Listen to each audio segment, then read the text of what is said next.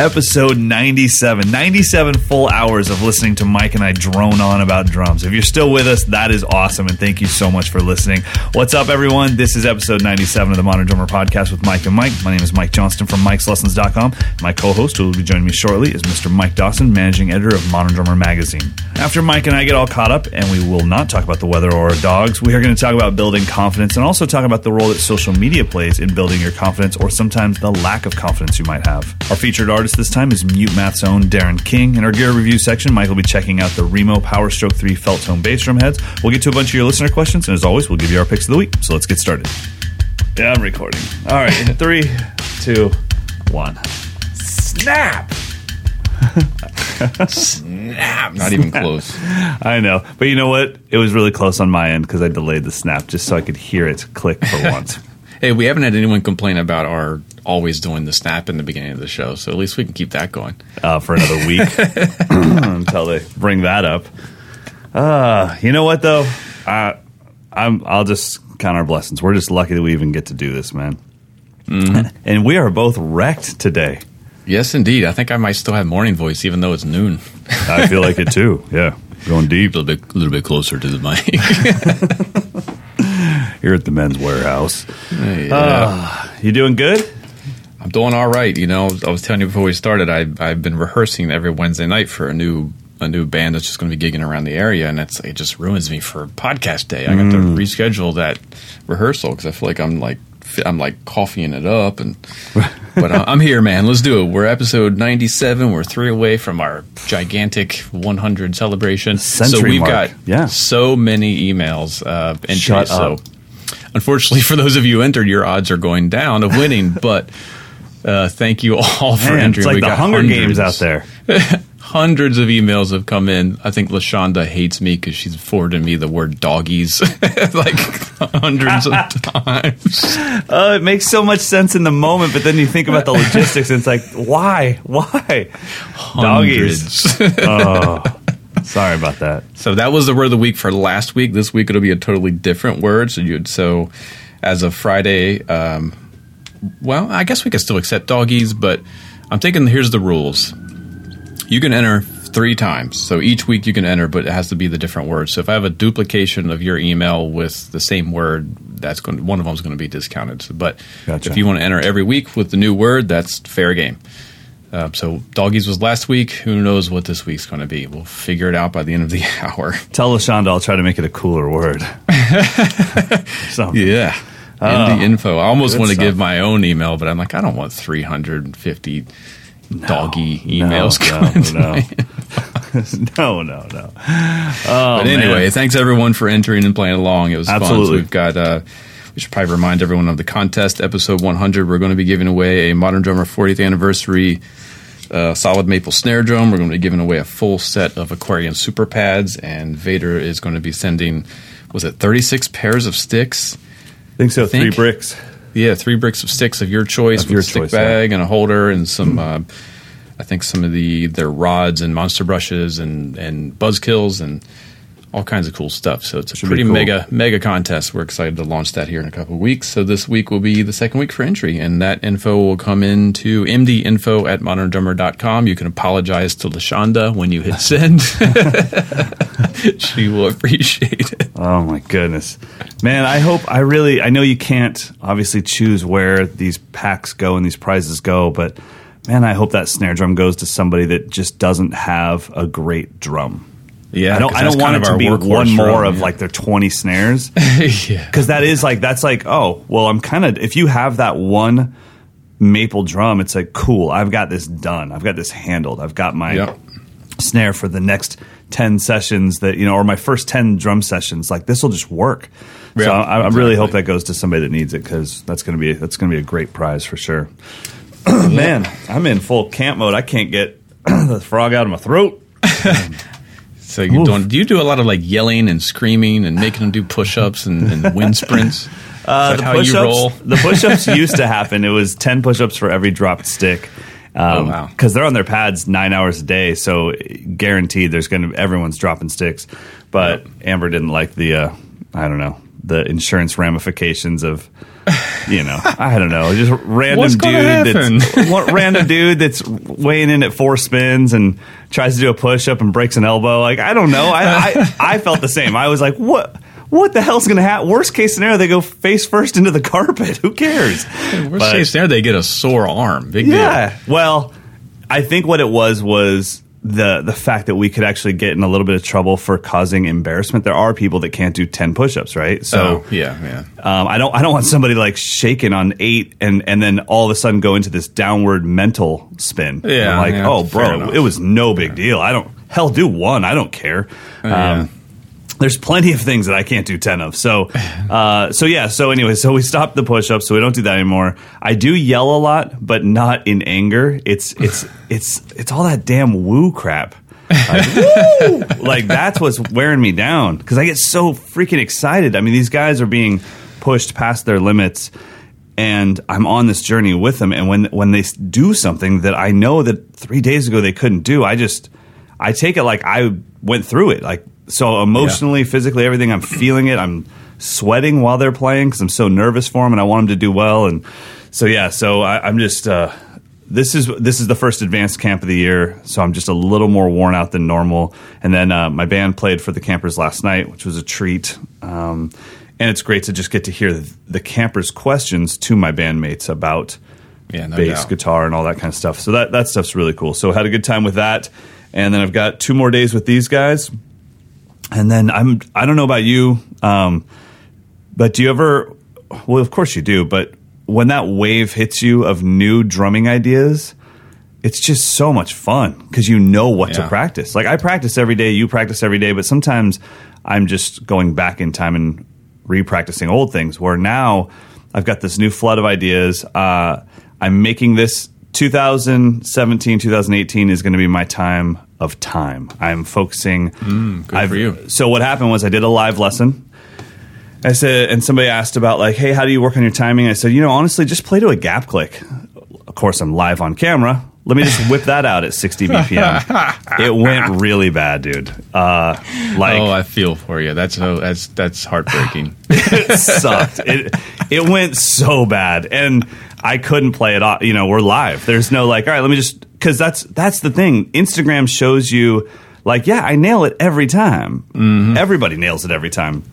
Yep. It's like, no, that's that dude's 27th take. Well, it's live. We're streaming, and I kept coming in early. I know. I kept coming in early, and it was like, my gosh, this is going bad, and it just got worse and worse. So, that was on a week ago. It was last Wednesday, so a week and a day. And all I've done, my click now on my polynome that I'm using, it just is a gap click. So I don't practice without a gap click. It just is, and then I started working on all of the offbeat click stuff, coming up with systems for how do you get to the E unless you start with the downbeat. Like I can play to the E. Playing to the E isn't the problem. It's turning the downbeat into the E. My brain couldn't do it, so I had to come up with a system for that. So I'm just kind of on one of those practice highs right now. Well, good luck, and I'll see you in 5-6 years. I know, right? Where I'm still struggling with it. I know. Isn't that crazy, dude? I've been playing 35 years, and now we're like, I'm going to get into my time. Like, yeah. Well, I mean, it's again, it's the irony of youth. You overlook the important stuff. There's always the few kids who just get it right away. But I think that, I have a couple students that, last week I decided, all right, let me throw the click track on just to see if they can play a beat. Because we were trying to learn just like a Tom Petty song, and it was just a little bit too fast for him to keep up. So, let me turn a metronome on like 10 BPM slower.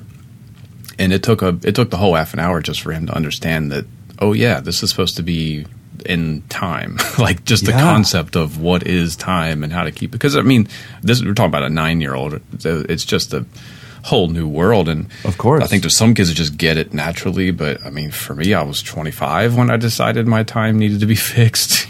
Yeah, well, that's planned for 16 years. I think what happens is the longer that you play, the more you keep zooming in and zooming in and zooming in and getting it tighter and tighter. Of course, when I say like I've never worked on my time, that's a lie. I've worked on my time my whole life, but I've never obsessed on my time. Practiced it, yeah. Yeah, and it's kind of always been like what we talk about, like I hit the one, like I landed on, so it's tightening it up. It's tightening up the confidence during the gap click, 2 bars of click, 2 bars of gap, and not freaking out in those last 3 or 4 beats. Like, am I dragging this? Am I rushing it? And then it's like, no, I'm good. I trust myself. This is the time, and becoming the time yourself. The other thing is you have to learn yourself. Here's just for everyone out there that's maybe struggling with this. So what happened was if it's 16th notes or 32nd notes, gap click and me are fine, even at like 40 BPM. Those are like my home subdivisions. I did it in 16th note triplets because that's the one that I'm the most uncomfortable in. So it went really bad on the live lessons, just totally train wrecked it. And I literally had to just say, sorry guys, I really can't do this. That's not fun to say to 10,000 students, but keep paying, please. But I think if anything, they were like, cool. So you can't do it either. It's like, no, this is really hard, man. Right. So I went back as soon as the lesson was over, and I did 16th note triplets to a gap click, hand to hand. Totally fine. Then I did sticking patterns. Is that the problem? Totally fine. Then I did linear stuff, got some bass drum in there. Is that the problem? Nothing. So then I improvised. I mean, everything was perfect. Then I improvised. And it went bad. And I was like, okay, why? Is it because I improvised? Because it wasn't really improvising. I kind of knew what I was playing. But I noticed what it was anytime I had 2 kicks in 16th note triplets, those 2 kicks were rushed, which threw off everything going forward. If I did kick, right, left the whole time, no problem. Right, left, kick. But as soon as I did kick, kick, right, left, kick, right, left, what happened was my foot would skip and I'd go kick, right, left, kick, right, left, kick. I mean, at a minuscule amount, but after 4 of those, I've rushed the fill and I come in way early. So I had to relearn how to play doubles as 16th note triplets on my bass drum at slow speeds. And once I fixed that, everything was fine. So zeroing in on what is causing this, because it's not as simple as you have bad time. It's like, no, something is bad in there. Let's find that thing. And so it was a great process for me because now I have that process for my students. And I can say, let's find out. Is it your hands? Is it your hands and your feet? Is it maybe it is improvising. When people improvise, they tend to slow down because they can't think of what to do. And it makes them, it's like, well, you don't drag. You just can't think fast enough to do that. So anyway, so it's one of those problems to me usually provide me the most inspiration. Because if I have a problem, all I got to do is work.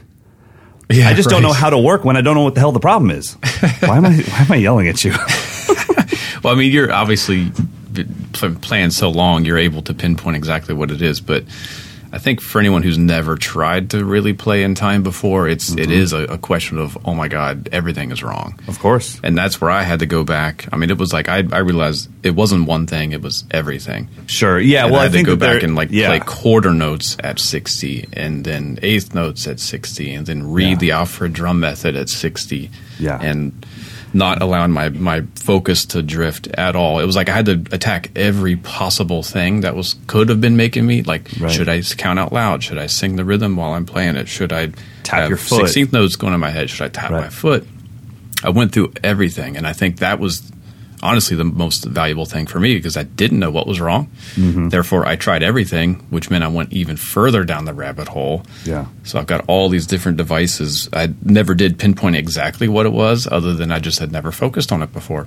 I skipped over it, the idea of my subdivisions being as accurate as possible, and it just kept me from. It just gave me that that swimming around the click thing, that it was still in time, but nothing's really kind of solid. And for me, it was subdivision, especially improvising, when I would just try to play shapes and not actually know what subdivision I'm playing. Sometimes it's a 5, sometimes it's a 6, sometimes I'm throwing in extra strokes that end up throwing me off by a 64th note, like little things that like if there's no metronome on, it's in time. The bass player can follow me. It's cool. Right. Turn the metronome on. It's like I literally just dropped a 64th note and I don't know why. Yeah. No, that's, I mean, the other thing too is once you start to actually get it right, then you know when it's wrong, which is nice.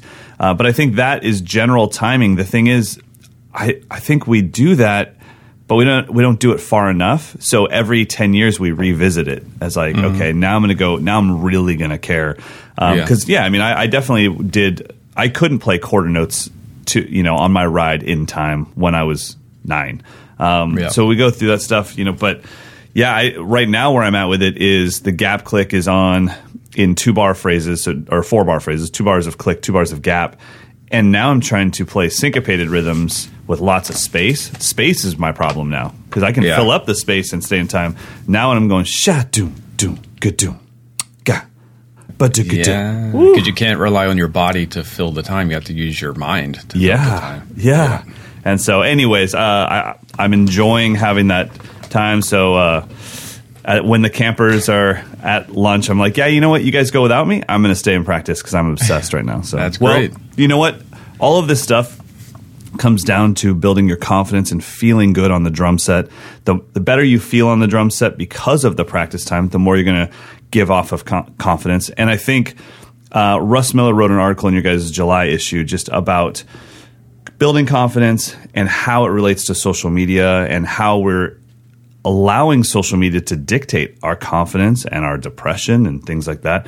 So do you want to give an overview of what Russ was talking about? Well, it's called Building Confidence the Right Kind and the Right Way. So he's talking about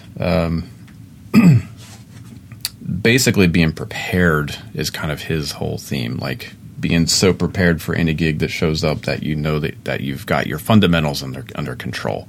Okay. That confidence of knowing that, all right, at least I'm going to play at a certain level no matter what it is. So I can go into more risky situations, I can take more chances, but I know that my time and my sound and my ideas are at least going to be at a professional level. Right. Which I think is a good that's kind of like a ground zero, I think, for building confidence, which relates to exactly what we talked about. Like, can you play in time? If not, I don't think you can ever be confident that you're going to sound good. You know, like, especially in a recording studio where everyone's examining what you do to the nth degree. But yeah, then he does talk about the misconceptions of popularity translating into confidence, and that's kind of what you're alluding to. I've noticed a phenomenon. I mean, you post something on social media or YouTube and you're looking for immediate feedback, and that's kind of an anxiety-inducing experience that I don't think is necessarily healthy all the time. It's not healthy anytime, man. You know, are people going to like it or not like it? I mean, it's you know, and I've heard there's actually, I didn't even realize this, that kids, I don't know how young that would qualify, but if they don't get a certain number of likes right away, they delete the post. I could totally see that. Yeah. Is just misleading. I mean, you're lying to yourself. You're misleading everyone that is following you. Like, what's the point in doing that? Like, I don't care if a photo gets 50 likes and a video gets 300. Right. But for some people, that really matters, and I think that's a really unhealthy way to live. You know, minute by minute, day by day. It's a whole different level of validation. You know, and it's natural. You know, even at camp, we have campers that maybe have never gotten a lot of affirmation as a drummer, but they think they're good. But and maybe they are, but they're thinking like, I don't know, just nobody's ever told me if I'm good or not. And it's this really crazy thing. So you've been to my studio. I'm in a control room, but I can see the drum set, right? Right. Just like in a normal studio. Well, I'm looking at the drum set, and Camper X is out there, and he's jamming. And every time he plays a fill, he looks to his left at me for approval. And it's a total habit, and they don't even know they're doing it. They have no idea, but they just need like, that was cool, right? That was cool, right? And it's like, and I'll give them like one or two thumbs ups, like, you're fine. And then eventually I just duck behind the monitor. I'm like, stop staring at me, like, just play. I'll stop you if it's horrible. Like, what if you gave them a thumbs down? What would happen? Exactly. Well, they'd just be like, what did I do? And be like, I don't know. I just want to see what a thumbs down would do to you. But yeah, I mean, and that's really what we're doing with social media is, well, I'm not going back to Instagram after my post last night to see, did Mike post up a new groove? I'm going there to see how many people liked my video that I posted. I'm not saying that I don't want to be doing that for sure. Yeah. And it's not good, because I don't want my students to think like, yeah, but nobody liked my stuff. I'm like, dude, you don't even have a following. How the hell would anybody even know to like it? So don't worry about it. Just do it. Head down, do your thing, and it's going to be fine. I think one way you can fix that is to get the drummer to change their mindset of why they're putting this stuff out there. Instead of putting it out there to share your talent with the world, which means you're hoping that somebody's going to watch it, use social media to hold yourself accountable. Yeah, the way that you will practice when you know you're about to make this public and anyone could see it, it's going to make your practice so much more intense. Yep. Don't worry about the reaction to it. Here's a perfect thing. My band right now, it's the most fun I'm having in drums in general, probably in the last 10 years. I love it to death. We could probably get, if we have a bad video review or whatever, I don't know, maybe 10,000 views. And it's like, oh man, nobody likes our band. Well, to someone else, 10,000 views would be great. Yeah, I've never reached that. Okay, well, here's the video that I cared the least about. My friend and I, Devin Sumner, he comes over, we're jamming, we're trying to play paradiddles at like 200 BPM while saying the alphabet back and forth, but the alphabet itself is a paradiddle. So he says A, I say B, he says C and D. Tricky. I say E, he says F, G, H. Anyways, and all we did was upload the outtakes of it. I just checked on that video and it got 102,000 views on Instagram. Yeah, I mean, that's entertaining. Yeah, right. But I mean, we weren't trying. Like, what if I use that to validate and be like, Devin, we got to do more videos. People are just craving it. It's then like, you become a comedy duo. Yeah. Exactly. What they were liking is, one, they probably have never seen me be a dude. That's just me hanging out with my boy. And it's like everyone can relate to it, you know? And it got shared and shared and shared. But so the thing that I care the most about gets the least views, and the things that I couldn't care less about gets the most views. So you can't allow this stuff. In business, they just call it vanity metrics. You can't allow these numbers to dictate your confidence and be like, well, we're killing it because we have 100,000 views, or we suck because we have 10 views. It's like, just do it to do it. But I think if you just turn social media into an accountability place where it's like, I'm filming this, I'm holding myself accountable, and you know what? The video I put up on Facebook has of my band last night has probably like one or two pretty decent flubs by all three of us at some point. I know that my guitar player will take it the hardest because he's a perfectionist, and I'm looking forward to him coming to me and being like, dude, I'm really bummed that you uploaded that video. And I'm going to say, no. If you want that video to sound better, practice harder. Yeah, I mean, you want me to upload a better clip? Don't make flubs. but I made sure that all three of us had. I was like, dude, did you hear me? I came in so late on that. But it's like, and my thought is that if I want that video to sound better, we don't record it again. We just play better next time. Yeah. You know? So I think the point when we were talking about doing this topic, I was thinking, what have I done in my drumming career that has given me the most confidence? And without a doubt, it is going on the road and having to play for a new crowd and not be the main act and having to win over whoever we can every night. You know, to drive 8 hours and play for a half hour. Like, to have that short window of opportunity to actually play my drums for people was the number one confidence building experience, because I had to bring it. I had to deliver, and it was a duo, so it was just me and the guitarist singer.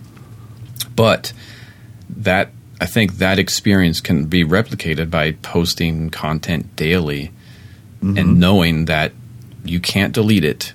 You know, it's there. So do something, be proud of it, post it, and just see what happens. That's everything that I've been doing has been me basically turning on my effects processors, coming up with a beat, 5 minutes later recording a video and posting it. Sometimes I like it, sometimes I hate it, but it doesn't matter. I'm just putting it up because that's what I did today, and I know tomorrow is going to be different. It's going to be maybe a little better. Right. Maybe I'll improve something that I screwed up on in the last one.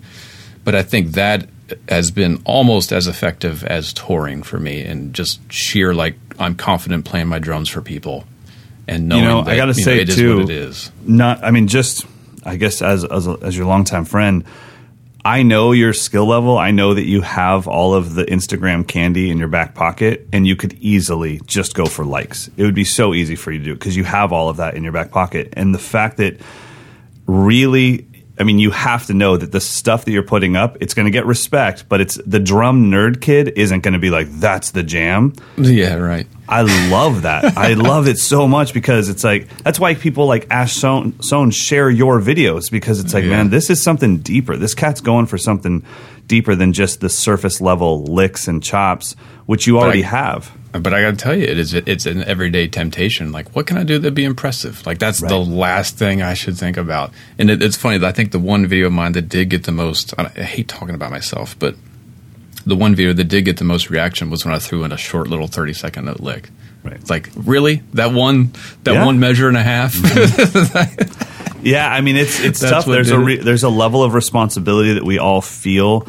For me as an educator, my job is to actually throw those little tiny licks in, but in a way that gets them to ask a question, which gives me a deeper answer possibility.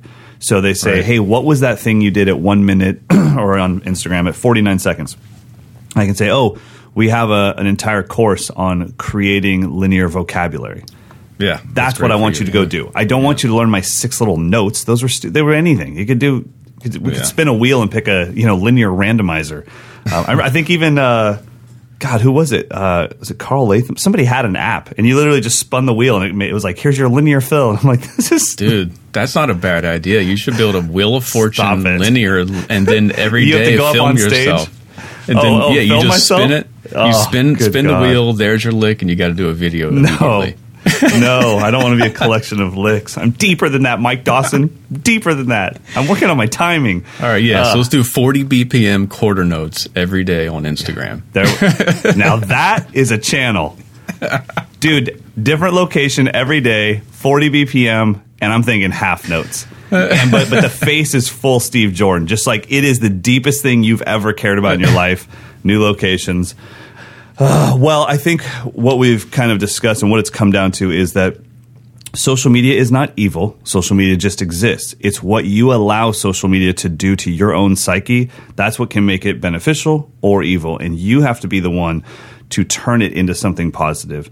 And you have to be the one to say, okay, this is a chance for me to make a statement of who I am, make a statement of the fact that I'm practicing, and I'm a practicing drummer.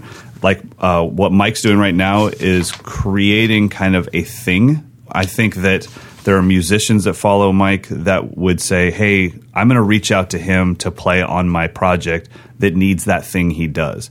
Now, it's obvious that Mike or a lot of drummers out there can do anything they want drumming-wise, but it's great when somebody has a thing. So speaking of a thing, let's segue right into our featured artist, because I have a reason to contact this guy based off of his drumming. If I'm a keyboard player or a songwriter, he's in a very specific group where it's like, well, let me see if Darren King from the band Mutemath or Zach Danziger, let me see if these guys are available because they do this thing. Yeah. And Darren King has a thing. And what I love about it is, I don't know him, but I'm assuming the dude can play his butt off. But he instead just committed to like this art form that's all his own, man. It's really cool. Watching him do all those videos with Bryson Nelson Drum Company, and then watching the Guitar Center drum off stuff, man, the drum off stuff impressed me the most because of the fact that he's in a room full of drummers that are only there to see chops. Yeah. And he's holding a ride cymbal to his chest and playing 16th notes on it.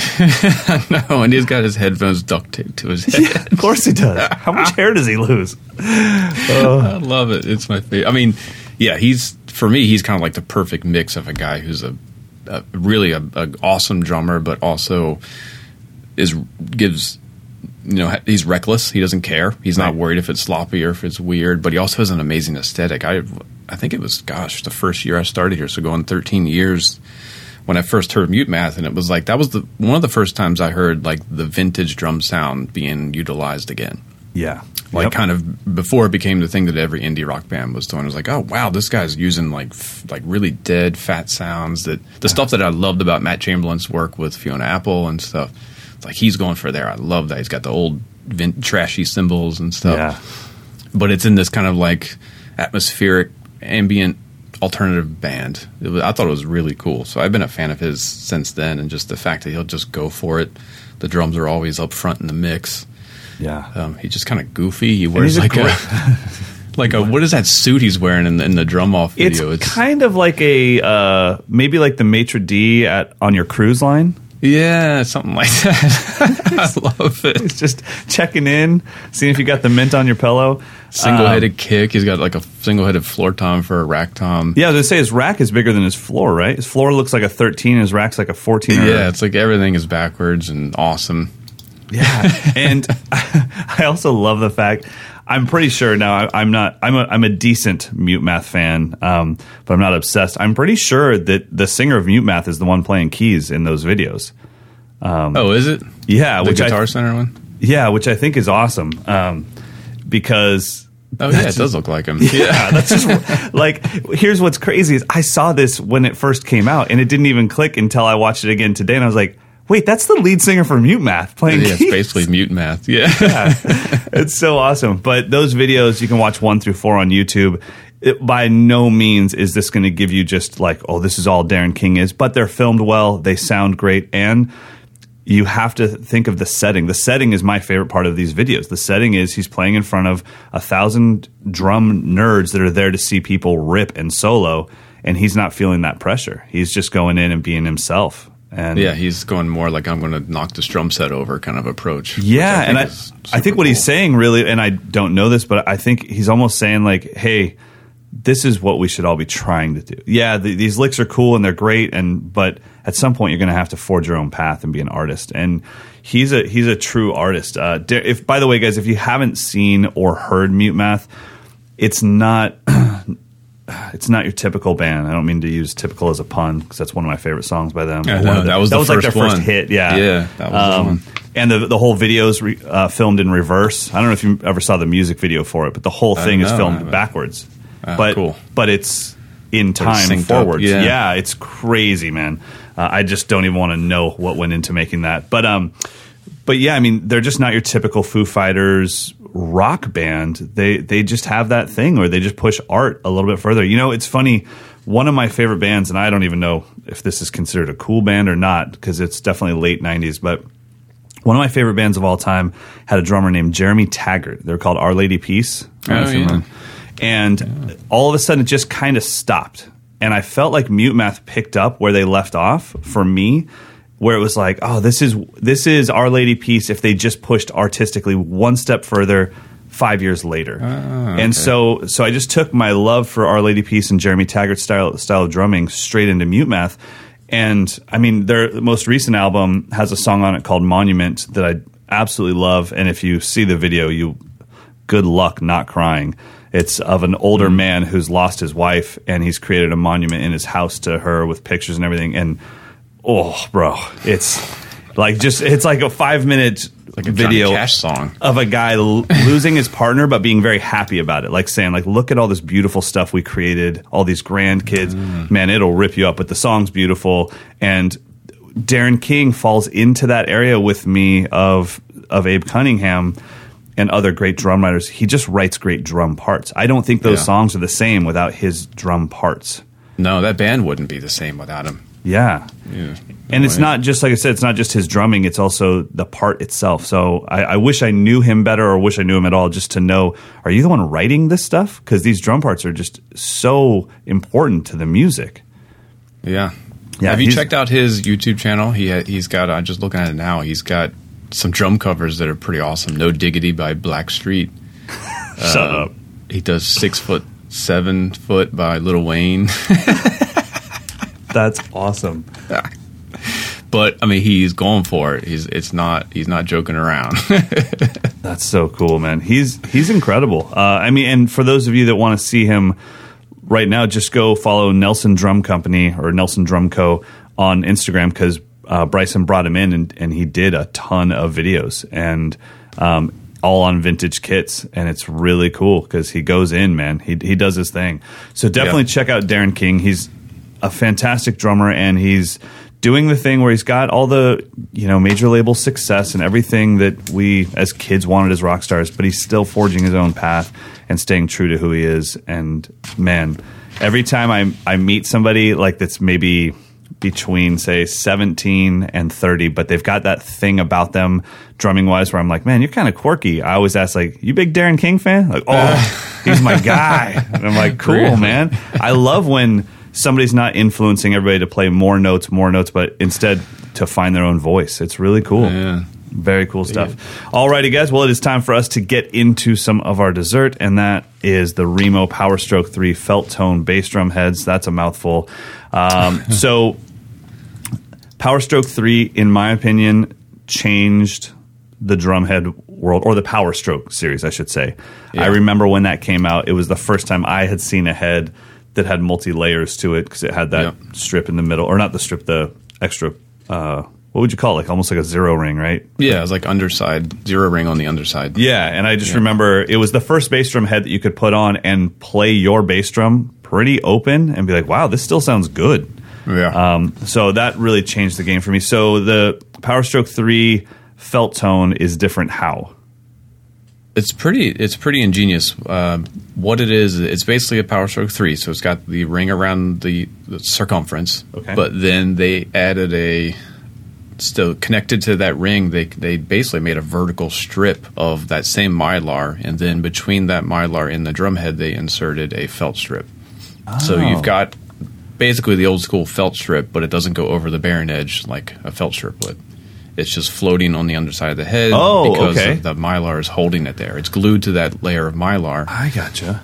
That's kind of it's pretty ingenious. And I got to check out both versions. So they have a fiber skin version and then a hazy version. Okay. And I did the hazy version on the batter side and the fiber skin on the front.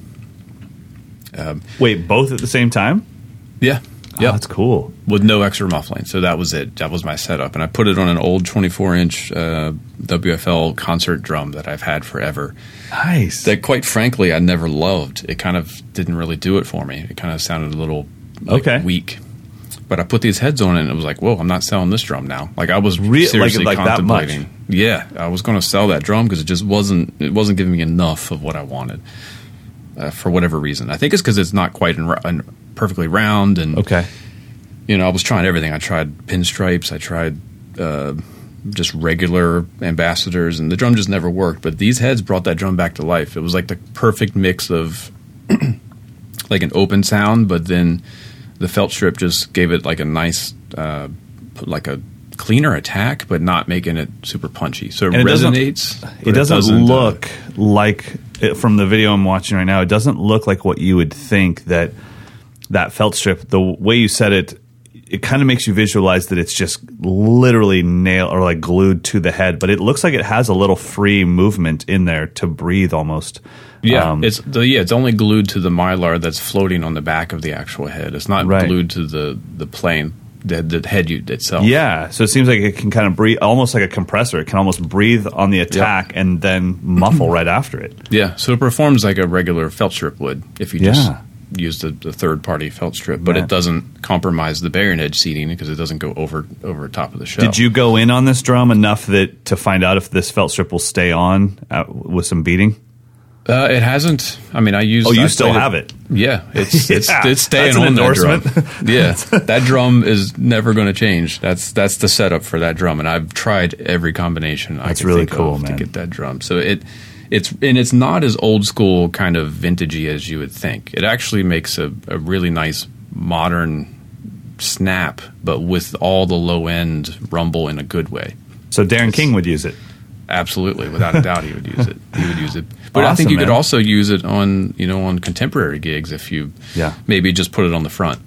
Gotcha. Or use it on the batter and have a ported head on the front. It's a really nice head. I'm really impressed by it. I have it on my bebop kit and on that 24. And again, it's not the instant 50, 60 sound that you would think. It's actually a contemporary. It sounds like a Power Stroke 3. It has that all that punch. But you don't have to throw anything inside the drum. I was just going to ask, I think you said this in the beginning, but on your 24, so right now you have nothing in it, just these two heads? Nothing inside. Wow. So when I just use a regular Power Stroke 3 on that drum, it sounds good, but there's some of that boinkiness, that like basketball sound. Yep. So inevitably I end up throwing a towel or something there that kind of negates the whole point in using such a big drum to begin with. This gets rid of all that. So it's just a nice low-end rumble and none of the boink. It's really none of the boink. Dude, okay. Can that be the word of the week? Boink? Yeah. Oh man, how do we spell it? BOINK? Fine. The word of the week is boink. Email it over to mdinfo@moderndrummer.com. And there goes our career. Man, I got in a fight with not a fight, but a thing with the wife. We'll get back to these heads in a second, but the word noodle, she had never heard. She's like, so what were you and Devin and I had my buddy Jared in town, and she said, well, what were you and Devin and Jared doing? I said, we're just noodling around a bit. She's like, noodling? I'm like, yeah, like not, noodling. She's like, so tomorrow you're going to go noodle? And I'm like, well, no, you only noodle in the past. She's like, and she was really trying to understand. She's like, so you wouldn't call Devin up and say, hey, bro, do you want to go noodle? And I'm like, hell no, I would never ask somebody to go noodle. Unless you're going to a ramen restaurant. Yeah, exactly. But I would never, and I don't say that we're going to noodle tonight. But It's fun. I was like, yeah, I only use it in the past tense. Like noodling. He was just kind of noodling around on the guitar while I was getting set up. But I would never ask him, hey, do you want to noodle a little bit? Like, I would say jam. What a weird word. Anyways. I can't think of a way to comment and have it not go into off-color There you go. discussion. There you go. Well, someday we'll have Mike and Mike after hours and we'll drop the heat. Beep. The audio that we're going to listen to, is this Jeff Hamilton playing this? It is. I'm grabbing it from Remo's page. It's him playing a little bebop kit. All right. Let's check it out.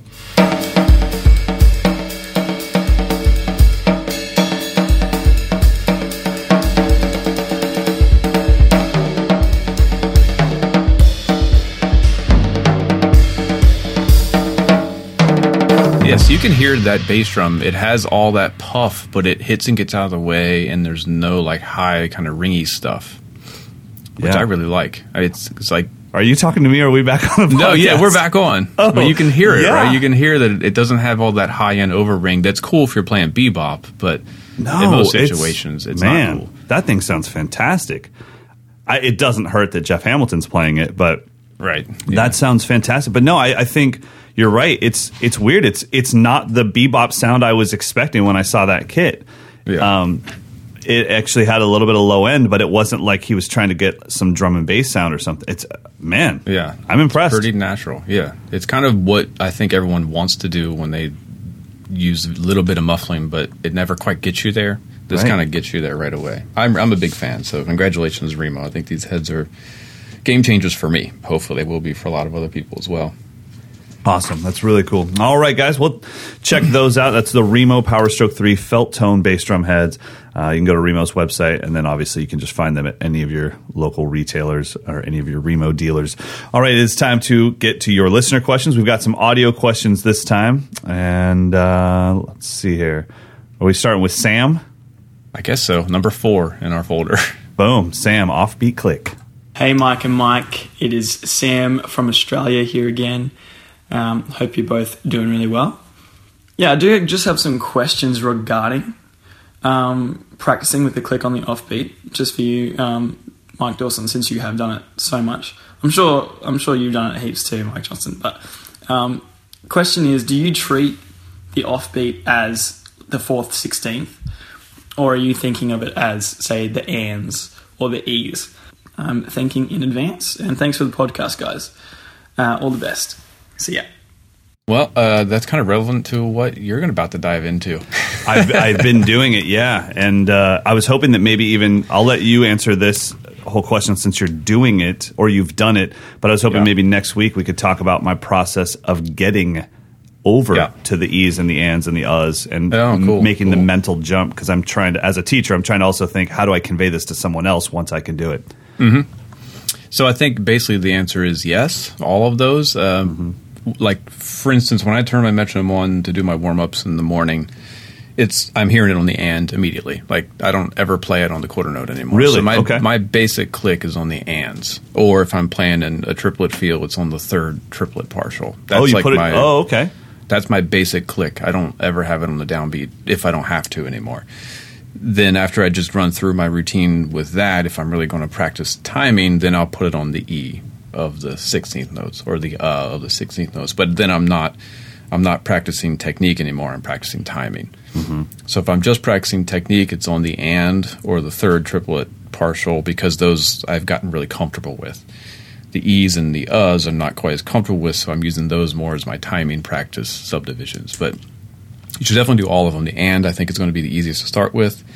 The E is going to be the most difficult. The middle triplet is going to be a real bear, but do them all and go very slowly, and be aware that you're going to flip it around 100 times before you get it right. But yes, I think it is the most valuable practice you can do for your timing. Would you, let's say, since you're saying do them all, would you get decently comfortable with one before trying the other, or would you suck at the ends and be like, well, then let me give the E's a go and be terrible at those, and then be like, give me the uhs all in one practice session? Or would you kind of have a chunk of time where it's like, let me get the ands down. Once I have those kind of feeling good, a week later I can start to try the E's? And I mean this back in the past when you were learning this.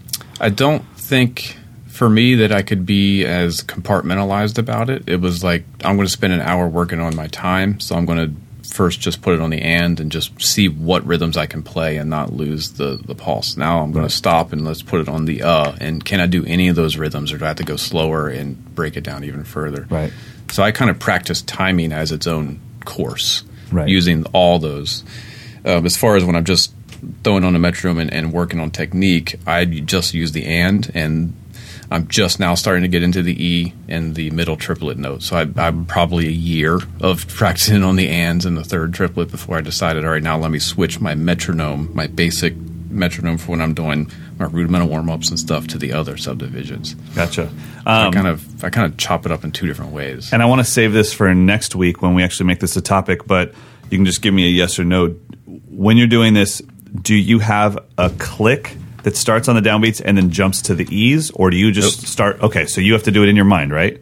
Yep, immediately. So as soon as I turn it on, I'm hearing it. That was part of the practice, right? Like as soon as I turn it on, that's the and. What do I got to do? Okay, well that's the thing that I want to talk about next week, is the fact that, you know, it's easy for someone to say you should put the click on the E, but it's like, yeah, I can't get my brain over there. You don't understand? I can't get it there. I can't even start to practice because I can't even feel it. So I had to go through that. I had to learn techniques. Okay. Yeah, I have a couple of things. So if we want to make that a topic next week, let's do that, because I remember what I had to do to get that to flip over. There you go. All right, Sam. Well, I hope that helps. Just the main answer to your question is yes, we put it on all of them. Mike's been doing it for a long time, and I've been doing it for a little while, and I do agree with Mike. It is insanely helpful, and we'll talk about it more next week. All right, next question. Hey, Mike and Mike. This is Nick Murray coming to you again from the sandy beaches of Poughkeepsie, New York. As always, love your show and really appreciate all the questions you guys have answered for me. And I found so many things helpful, and I can't thank you enough. Just a quick one for you this time, just sort of about snare drum sounds. I find myself in situations a lot during gigs. I often have musical pit gigs or jazz combo gigs. I find myself in situations where either mid-song or from song to song, the style will change and I want a different snare drum sound. And I sort of experiment with some different things, but, if a song starts with a jazz feel where you want the tighter snare sound, and then it segues to a funk groove where you want the fatter snare drum sound, and there's not time to, have a second to detune the snare drum or have a side snare. What are some things you guys have sort of messed around with and found success with over the years? Just wondering if there's anything, any advice you have for me, or just any, general experience you want to share. So appreciate any time you guys have to put into this, and look forward to hearing the show this week. See you. I mean, I would just say the BFD, right? The big fat snare drum. Big fat snare drum is the best commercial product, but you could also just cut an old drum head up into either make it a fully solid head and then just lay that on the top of the drum when you need a dead sound, or what I did for years was I would cut like the size of the black dot on a CS head, cut that out of the center of an old head, and then lay that upside down on my snare. So then at least I have the playing surface of my original head, but it still lowers and mutes the sound to give me that kind of 70s disco sound. Yeah, there you go. That's what I do. I mean, you do have to be aware that it makes a drum quieter. Right. That's the one caution. Like if you're wailing rim shots on a unmuffled steel drum and then you throw that on there, it's gonna be a lot quieter, and your sound guy will probably need to freak out and adjust the level a little bit. But yeah, that's what I would do for sure. That or the big fat snare drum, either one, those will work. All right, Mutemath. Hey, Mike and Mike. This is Ben Loffer from San Francisco, California. First off, just want to say thanks for all that you guys do. The podcast is a huge source of inspiration for me, and I know a lot of other people. I'm constantly telling people about it. But my question for you guys is, what has been an unexpected benefit of doing this podcast week after week, getting to know each other, and obviously you guys have become much better friends throughout the course of this podcast. But what's been surprising to you guys for the better of your own personal lives in drumming or outside of drumming? Thanks so much. Man, Ben was actually here at this camp, and he had to leave camp. Oh, no. Yeah, he had a family emergency, and I just said, dude, handle your business. We'll comp your fee for next year or whatever. That's a bummer. But man, so we got to talk about you a little bit because we were at lunch, and he was asking a couple questions, but I was like, wait, do you know Mike? He's like, yeah, I used to write for MD, and I knew him when he was a teenager. Yeah, that's what he said. He said maybe he knows a trumpet player that you play with or something. Yeah, I gave him a few lessons. I think I was a senior in college, and he was maybe a senior in high school, so he was just preparing for music school. And okay. Yeah, he was scary then. Oh, he's a beast. I was really sad to see him go because he was sitting in the middle of the front row. So I knew any video that I want to put on Instagram, if I just show him as the main subject, he's going to nail the exercise, and then everyone behind him can kind of flub through it, but the viewer will only watch Ben, and it'll make it seem like the whole class is killing it. He's awesome, and he's actually, it was funny, I was going to bring this up to you. We will get to his question, of course, but he told me about a shop called A Drummer's Tradition. Have you ever heard of that? No, where's that? So it's in San Rafael, which is only like an hour and 40 minutes from me, and it's a full-blown vintage drum shop. And they've been around forever, and they're just kind of low-key, but I checked out their website, and they have a ton of stuff. I mean, it's a full-blown vintage shop, and I really thought that, what's the one in Oregon, Revival? I thought Revival was the closest to me, and so now I'm so excited to take a day trip down there and go check it out. But Ben was... Man, it was really sad to see him go because he was the one that was going to set the tone for the camp. When you have somebody that's that good and that humble, how can anyone else not fall in line? You know, right? Yeah. And so, but Ben, man, it was great getting to work with you just for the short amount of time I did before he had to leave. And yeah, he had great things to say about you. So as far as his question, I would say one, I kind of forgot how deep the drums are. We have to talk about so many topics. I'm like, God, I haven't thought about that since I was like 15, but that's very important, you know? Yeah. I also am in a endorsement bubble. I forget that Pearl makes drums and Zildjian makes great cymbals. And cause I'm just not, I don't go to my local music store every day. So I just kind of, it's not that I forget, I just don't see it as much. And so to these product reviews, man, just that Remo head, how would I have known that? I'm not going to go shopping for Remo heads. Right. You know, and so, so that's been a really cool thing for me. And then I think the biggest thing is our differences in approach to reach the same goal, which is to be happy with our drumming. Mm-hmm. You and I have a collective 6 decades of approach that is very different, and we're both really happy with where it led us. So I think that's what I've learned the most. What about you? Yeah, I would feed off that. I think stealing your ideas has been very valuable for me as a drummer because it's the opposite, and largely it's kind of the opposite approach to certain things. Right. So that's been good. Like going through some of your courses on your site, I'm like, I never would have done this. I never would have gone to this level of process with one sticking or something like that. So that's been very valuable on a personal level.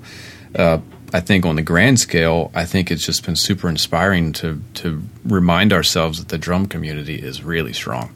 Yeah, good point. The divisiveness that just kind of happens in society and our culture now, and everyone's staying in and not necessarily going out and doing community activities. We've got this little show that all of a sudden, here's thousands of people who are like, yes, let's get together and talk about the most nerdy, ridiculous drum stuff we can think of. Yeah, and anyone listening to it who's not a drummer is going to think we're insane.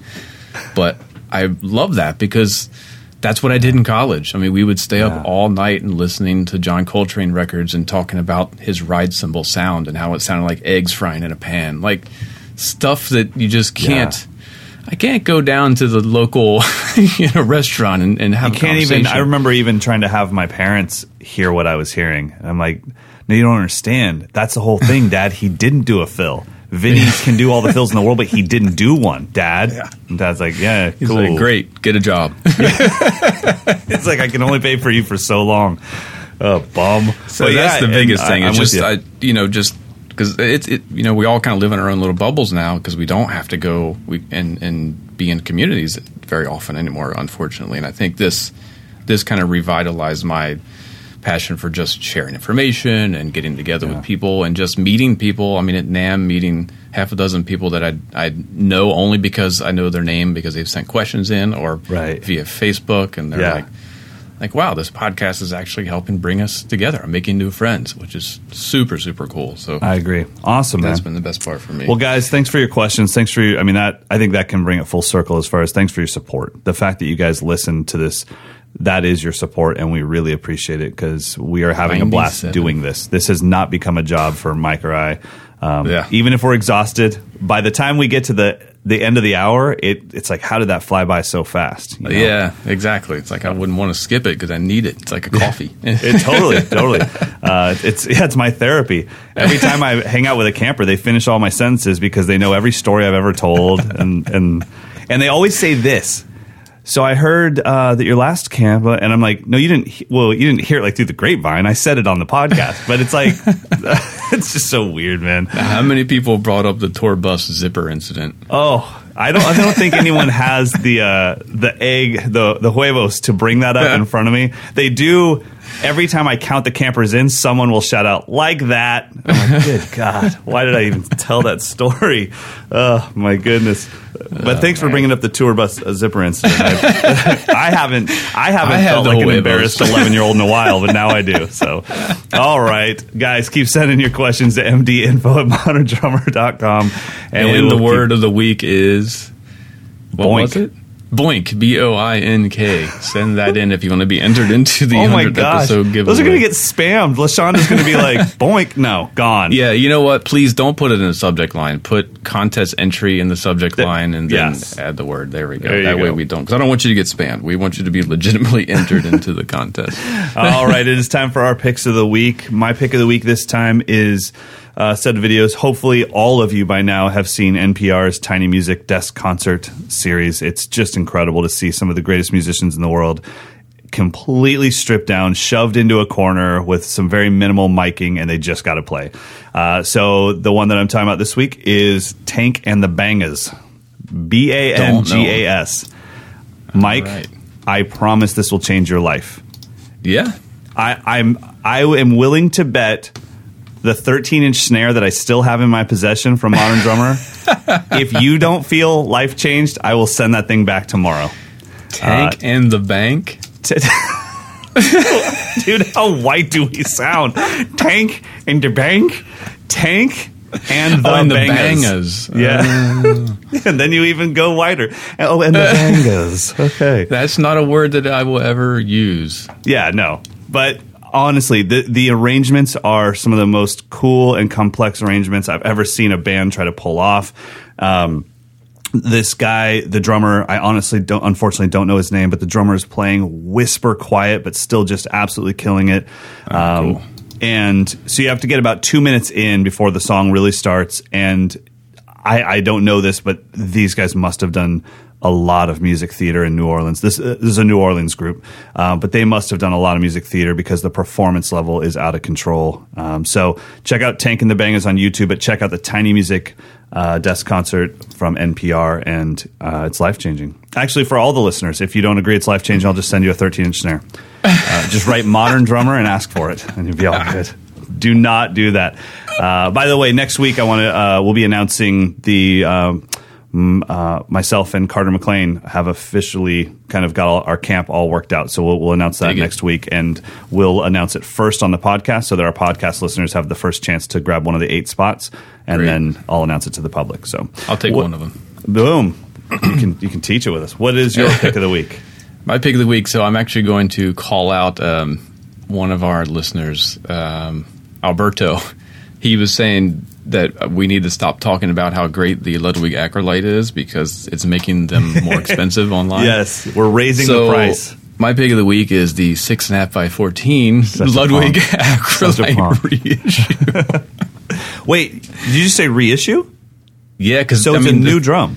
Well, the thing with the Acrolite is it came out in the 60s, I believe, mid-60s, and it was only available in a 5x14. It was strictly supposed to be a school student drum. Yep. Came as a pack, right, with a stand and everything. Yeah, exactly. But then I may be wrong, but I believe the New York public school system custom ordered 6.5x14 Acrolites.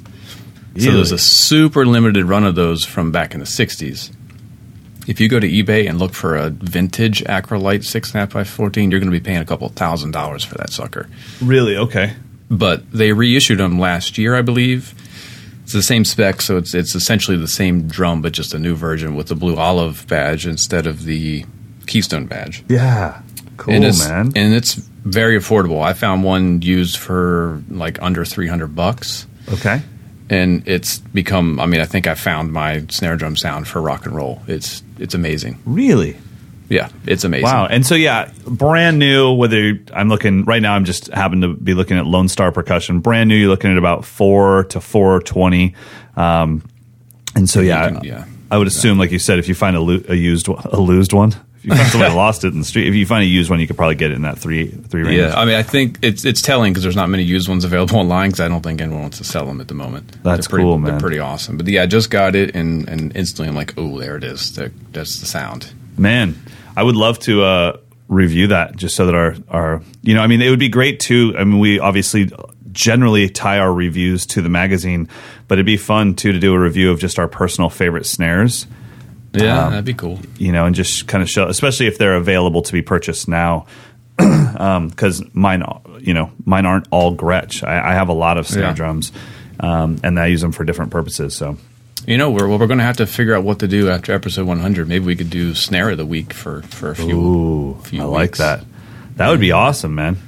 I can get us through about a year and a half. I was going to say, yeah, I can switch that watch problem straight to snare drums and start buying those again. I'd be happy to do that. So awesome. Well, everybody, thanks again for all your support. I don't know how, maybe it was because of Ben's question, but this all of a sudden became the feel good episode. But we are really appreciative of you guys supporting us and just being on this journey with us and letting us grow. We had no idea what we were doing when we started, and we still really don't, but we're getting really good at not knowing what we're doing. So it's kind of a meta experience. It's very, very much so. All right, everybody. Don't forget that you have to send the word boink to mdinfo@moderndrummer.com. That will be the final time that I ever say the word boink. Thank you. That is. Oh, man. If I could have just waited a little longer, bangas could have been the word. Later. Later. Goodness gracious.